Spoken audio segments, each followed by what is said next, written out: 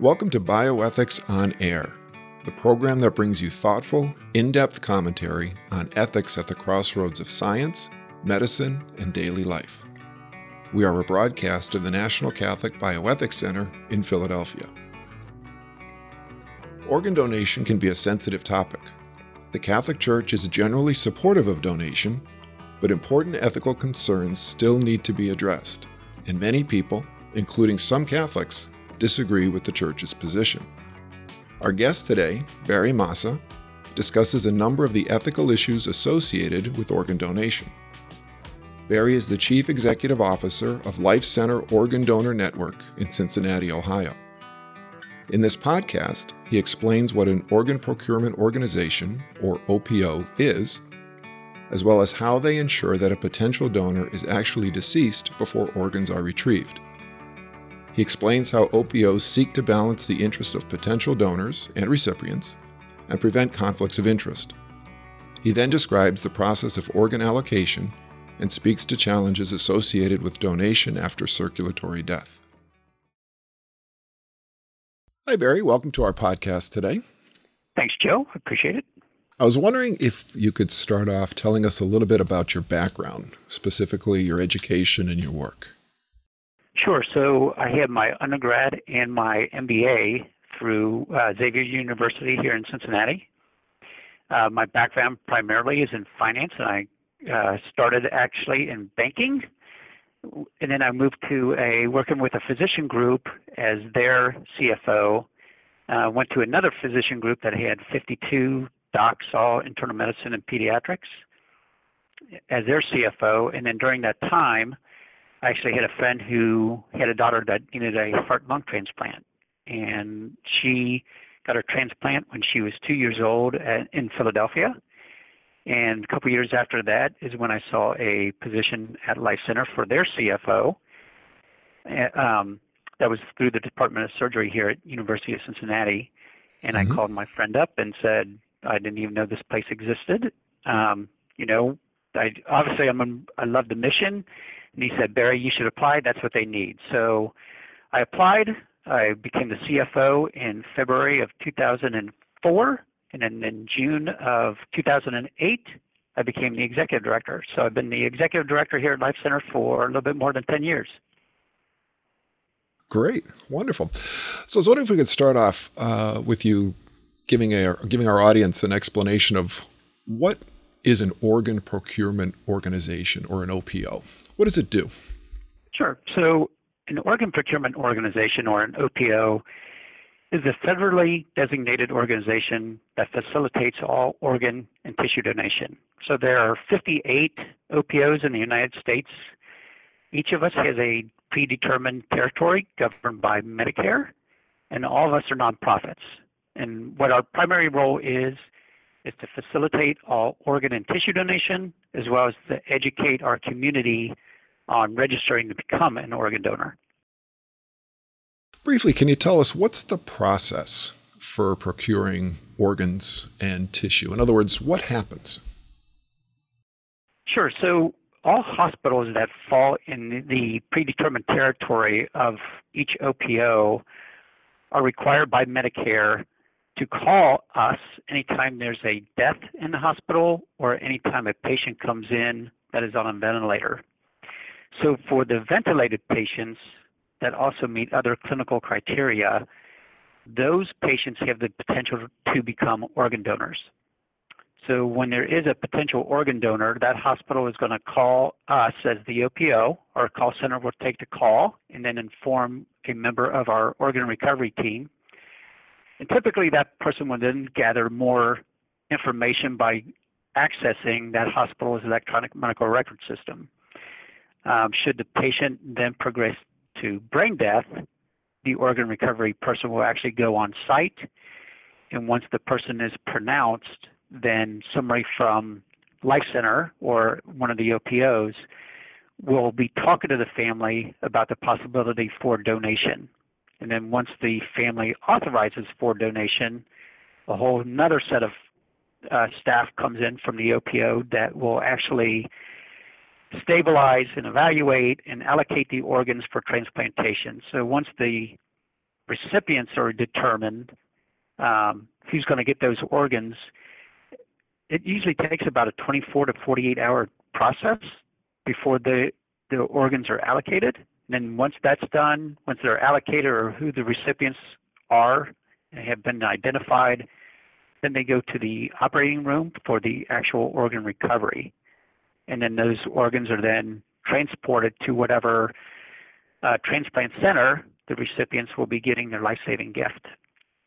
On the other hand, tissue donation, as I mentioned, all the hospitals are required to call us for all deaths.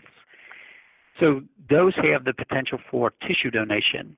And a member of our call center will obtain the family information from the hospital, and if they meet the criteria for tissue donation, then an OPO call center member will contact the family via phone to discuss the potential for tissue donation.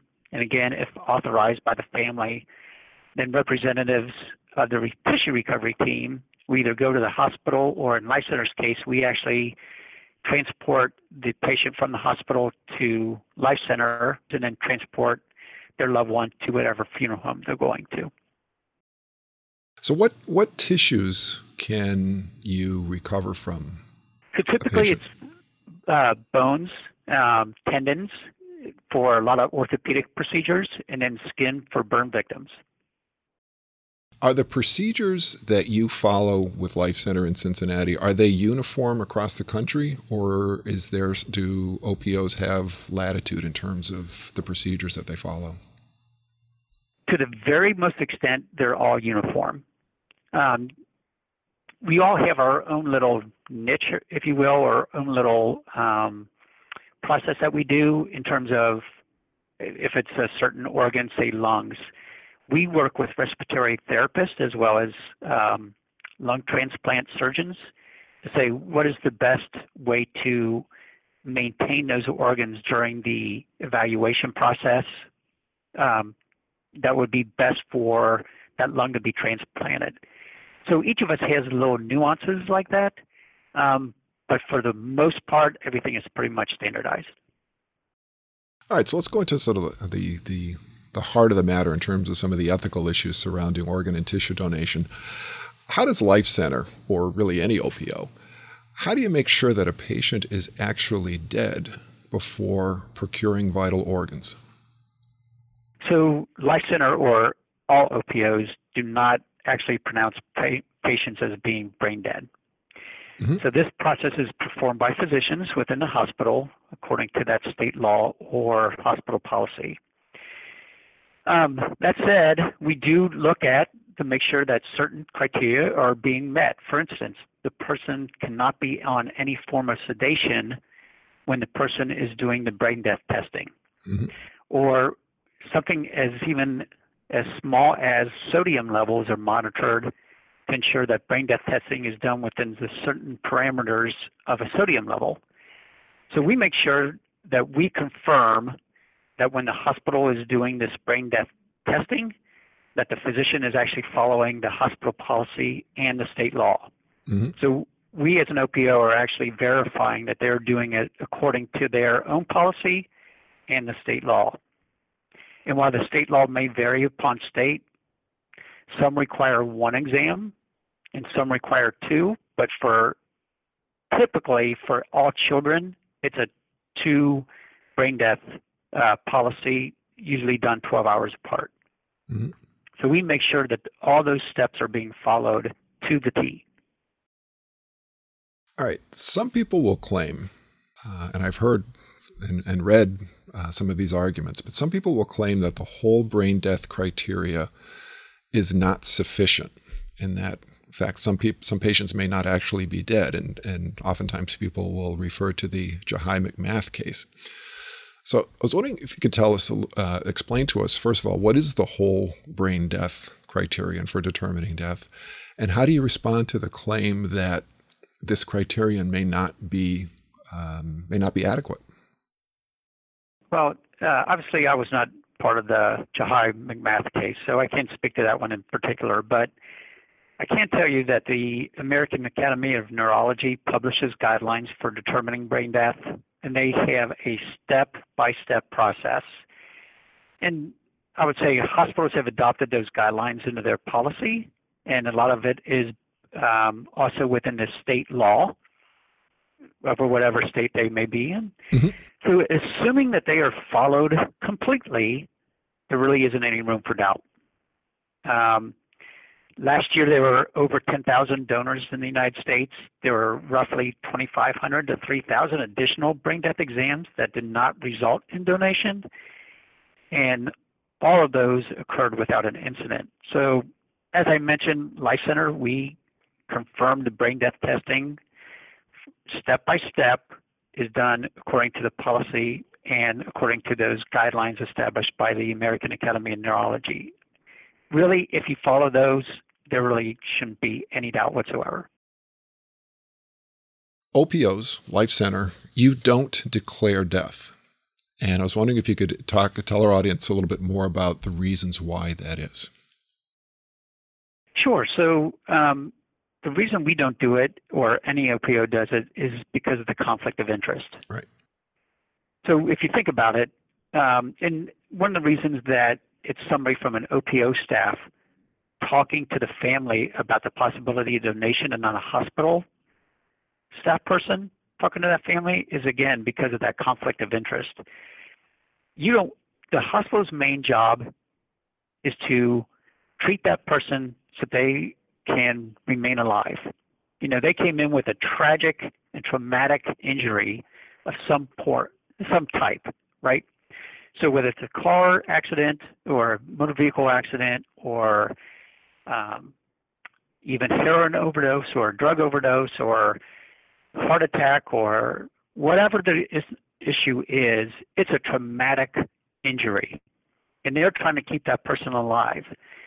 You don't want somebody from the hospital then saying, we did everything we possibly could to keep your loved one alive, but they have the possibility to become an organ donor. Right. Most people are going to think, did you really try hard enough to keep my loved one alive, or do you just want them for their organs? Mm-hmm. Right? Which is why we have that separation. The same thing happens on why OPOs do not declare death, because again, we as an OPO are advocating for not only the donor, but the recipients waiting for that life-saving gift. So it would be a conflict of interest for us to proclaim brain death, because it would be looked upon as, you just want the organs from my loved one, you're not really looking to save their life. How does Life Center, or how do OPOs balance the best interests of the patient who is a potential donor with the best interests of a potential recipient? Yes, that's a great question.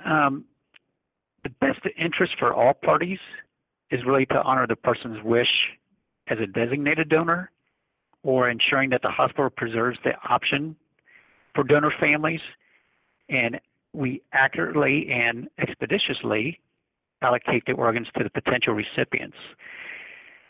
All of us involved in this process, whether it's the OPO or the donor hospital or the transplant center or the transplant surgeons, we all have a duty to keep the safety of the recipient of the organ transplant in mind when we are pursuing the potential for organ donation. So even though only 1% of the deaths are even eligible for organ donation, even with so many few opportunities, the utmost importance is the safety of the recipients. And honestly, there are times when a family wants to donate, but due to many factors, whether it's the potential donor's medical history or the health of the organs that could be transplanted, or the family wants to withdraw care before they actually reach brain death, that we do not pursue for donation. Even though the family wants it to happen, we don't pursue it because it will be impacting the safety of the recipient or what is not best for the donor. Can you give examples? I find that interesting. How do situations with the potential donor, how does that affect safety of the potential recipient? So again, if you have a recipient that, for instance, has hepatitis C, you want to make sure that that is known before you transplant an organ that has hepatitis C, or if they had West Nile virus, or name any kind of virus or something that you can transplant into an individual that would be harmful to them. You don't want that to happen. Actually, I've heard, and maybe you could talk a little bit more about this. Are there moves? You mentioned hepatitis C. Are there movements to allow donation if the potential recipient is aware that the donor is, has hepatitis C, that they could still consent to that donation? Yeah, actually, so there are 2 transplant centers doing it currently in the United States, Johns Hopkins and the University of Pittsburgh. There are some hospitals looking at this, University of Cincinnati being one, that they're taking organs from a donor that is hepatitis C positive and transplanting them into a recipient that is non-hepatitis C positive, and then treating the hepatitis post-transplant, because there is the drug now that could cure hepatitis C. But that is a very recipient-driven process. The recipient can make that decision on whether or not they will accept that organ that has the hepatitis C and treat the hepatitis. This is not just something the hospital does. The recipient actually has to agree to that. Are there any studies about how, or the long-term health and safety of recipients who have received those? Well, it's real early in the process for any long-term, but I could tell you that the short-term outcomes has been very good. So I think once you see more of those outcomes being published, I think there's going to be more and more transplant centers hopping on that bus. I'd like to change gears a little bit and talk about the recipients. So potential vital organ recipients die every day waiting for organs. We know that. How is it determined what potential recipient will receive an available organ? Yeah, so the federal government actually is involved, which may or may not comfort people, but the Health and Human Services Division of the federal government actually oversees the Organ Procurement and Transplantation Network, or OPTN. And then there's another organization called UNOS, the United Network of Organ Sharing, that actually facilitates that Organ Procurement and Transplantation Network contract with the federal government. So UNOS is the entity that governs the list. So anytime a patient that is seen by a physician who recommends that an organ transplant is needed for their disease or illness or whatever issue that they have, that patient is evaluated by the transplant hospital and by the surgeon. The hospital or the surgeon notifies UNOS, and then UNOS actually ranks that person based upon the severity of illness. Mm-hmm. So if you're on the top of the list at UNOS, that means you have the most severe case or the most likely to die or the soonest to die based upon your illness. And that's then how organs are allocated. So when we have a potential donor, whether it's at Life Center or any OPO, we get the information. Obviously, blood type is a big one, size, those kind of things. We communicate that to UNOS, and then UNOS runs the list and matches them with the best recipient. And that's how that's determined. What about time from donation to transplant? So, for example, you're in Cincinnati. Let's say you have a heart comes available, and the person on the top of the list is in Seattle. Are there any considerations for, it's going to take X amount of time to procure the organ, get it to Seattle, and implant it into the patient? Is there any that could the line be jumped, so to speak, in terms of other factors, geographic and other? Yeah, so how organ allocation works currently, and actually there's been a lot of discussion within the Health and Human Services Division to kind of change the policy. But how it is currently is people within your donation service area or our defined territories kind of have preferential treatment, because what studies from many, many years have proven is the longer the organ is outside the body, or the longer the transportation time from donor to recipient, the lower the outcome, or the worse the outcome of the recipient.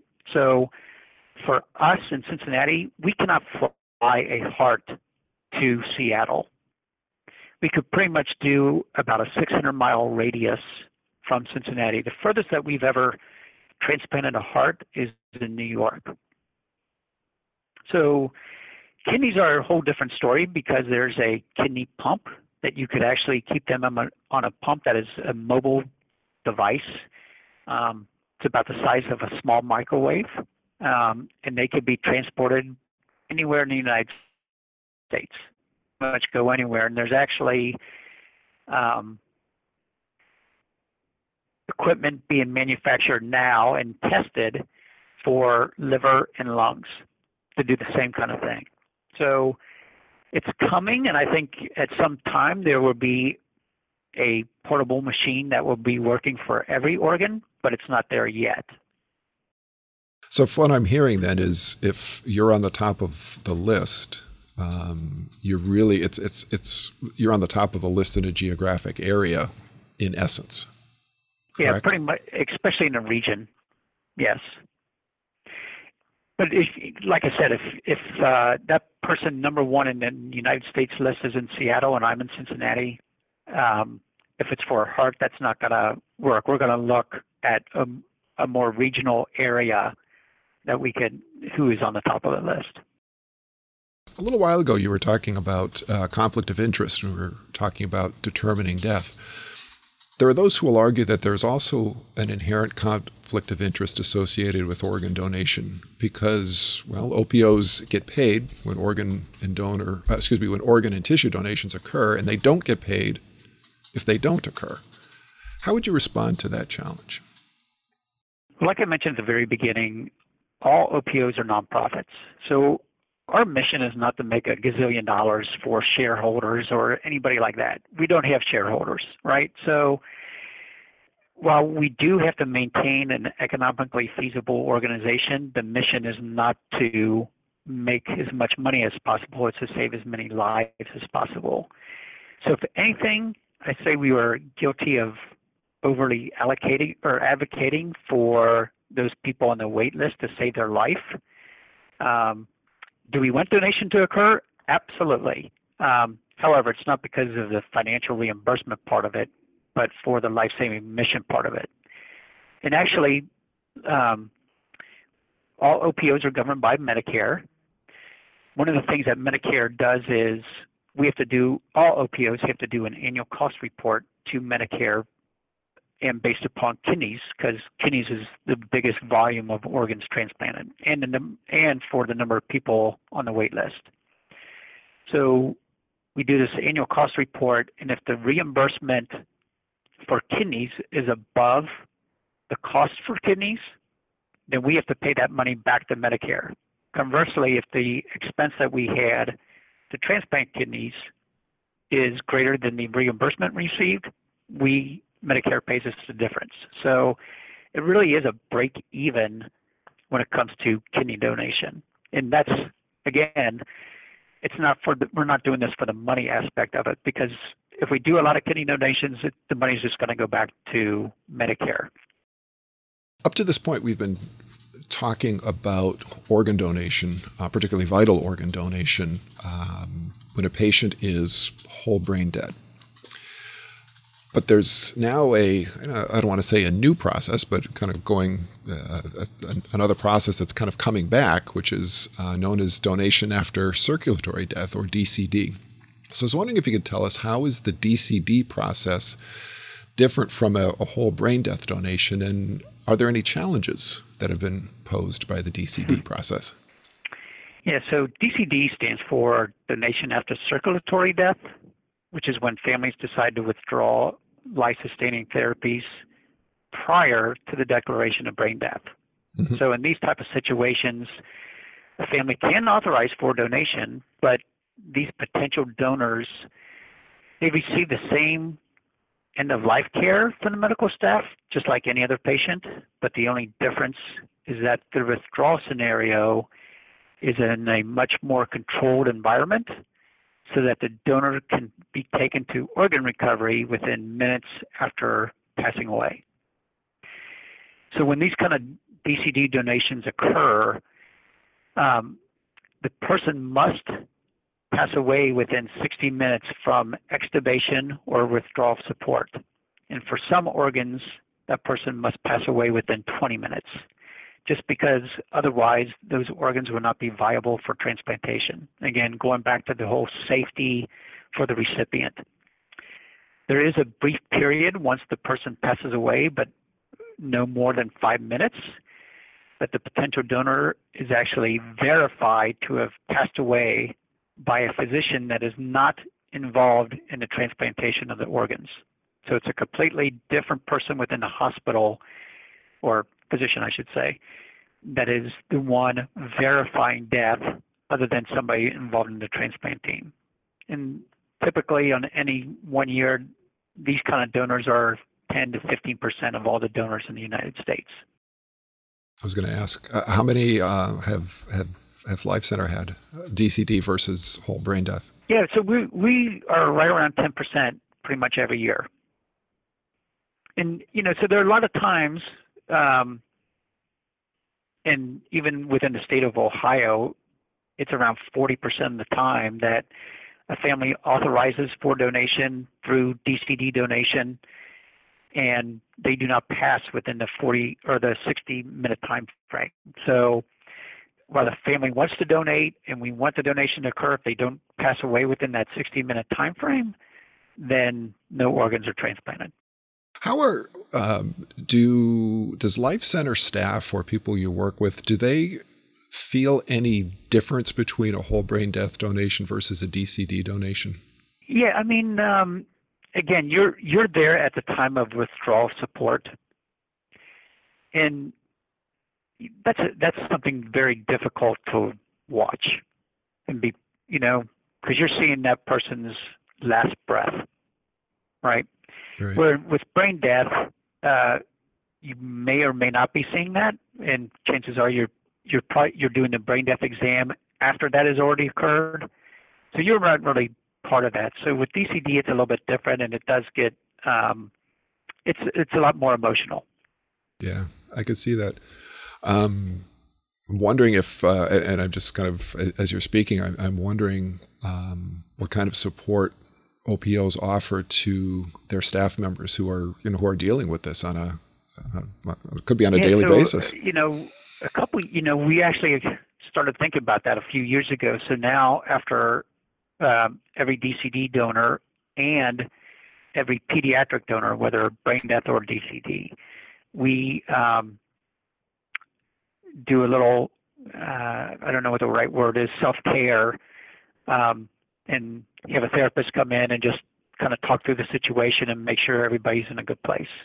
Yeah, because in these situations, and rightfully so, we're thinking about the family, and thoughts and prayers are with the family of the person who's going to be a donor, and we don't always think about the healthcare professionals from the hospitals who are taking care of those patients, and then the OPO professionals as well too, and they're affected by this as well. You're absolutely right, and like I said, a few years ago, we really started thinking about the self-care of our staff and really looking at, okay, how are they impacted by this?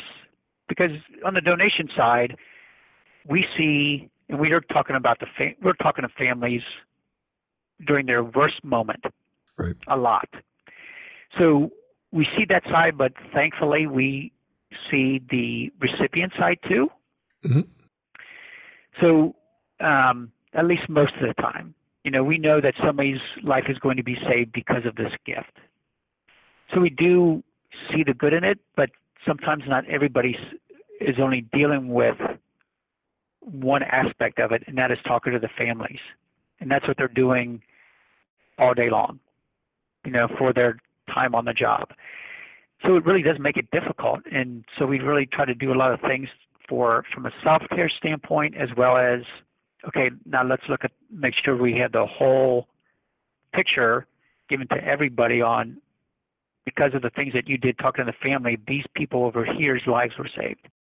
That raises another question for me is it possible or how possible is it for the families of a donor to meet the person or persons to whom their loved one's organs went to? Yeah, so that's one of the things that OPOs also facilitate is the communication between the donor family and the donor recipients or the transplant recipients. So we are the middlemen, if you will. So we are the facilitators of that. So if either a donor family member or a recipient wants to know who the other is, they have to write into their local organ procurement organization.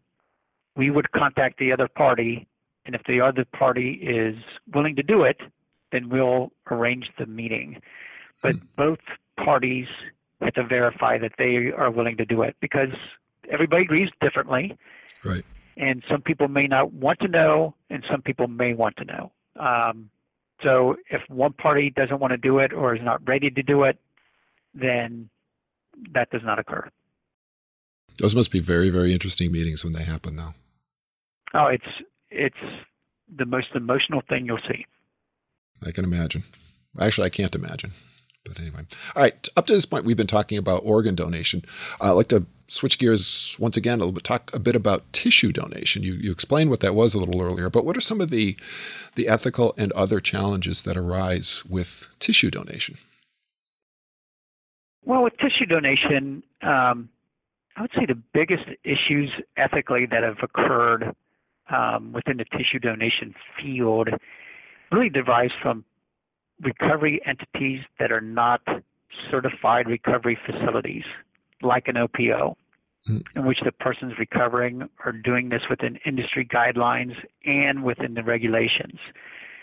I would say probably like 10 years ago, there was a funeral home in North Carolina, I believe, that was recovering tissue without getting the authorization from the family, but recovering tissue and then falsifying documents that they got authorization and then sending it on to tissue processors. Whenever you have somebody like and I'm not bashing the funeral home industry, please make that very clear, but what I am saying is there's organizations like an OPO or certified tissue recovery facilities that are certified and follow federally designated regulations for tissue recovery, such as getting the proper authorization from the family, making sure you have all the correct information and testing done to make sure that it's safe, so forth. When it's not done by those type of people, or like OPOs, that's where the ethical issues have come in. Have you dealt with any of those situations at all? Personally, no, and nor have we. So again, in the greater Cincinnati area, we do all the recoveries for all the hospital deaths. And all of us that do tissue recovery are governed by the American Association of Tissue Banks as well as the FDA. Once again, a branch of the federal government is involved. Right. But we are audited every other year by the FDA. We are audited every other year by the American Association of Tissue Banks. So it's a pretty strenuous process that we go through to make sure that we are certified and doing the right things. When recovery facilities are not doing that, that's a whole another issue. How would you respond to someone who is hesitant about being an organ or a tissue donor? I would just tell them to seek education on both organ and tissue donation and really either go to a local organ procurement organization or their healthcare professional or a reputable website such as Health and Human Services or the United Network of Organ Sharing or Donate Life America or the Association of Organ Procurement Organizations or something like that. There's several myths out there regarding donation, such as I'm too old or my religion doesn't support donation, or the biggest myth, which is the hospital won't save my life if I'm a registered organ donor that's on my license. I would really tell people to really seek information about those things. So for instance, it's really not about the age of the donor as much as it is the health of the donor. So if you have a question about it, ask your healthcare professional. If you have a question about your religion supports it, ask your religious leader, because all major religions support donation. And if you have a myth or misconception, seek information and really look at the information, then make your decision on whether or not you want to become an organ or tissue donor. I'm not going to tell you which way you should do it, but at least get the information to make up your mind. Any final words of wisdom you'd like to leave us with? For us as organ procurement organizations, we want to do what is best for both the donor family as well as the recipient, and then we also want to work nice in the, play nice in the sandbox with our transplant surgeons in our transplant centers and the hospitals that these donors are from, the coroner if they're involved, the funeral homes. There's a lot of people that are involved in this whole process. And we all try to work together to make this happen, because ultimately what we want is what is best for the donor and their family. And that's really what guides all of our decisions. Barry Massa, thank you for your time today. It's greatly appreciated. Joe, thanks very much for having me. I appreciate it. For more information on this topic and other bioethical issues, visit our website, ncbcenter.org, and subscribe to our publications, Ethics and Medics, and the National Catholic Bioethics Quarterly. If you enjoy these podcasts and would like to support them and the National Catholic Bioethics Center, please click the donate button on our website. I'm your host, Joe Zalot. Thank you for joining us today, and we'll see you next time.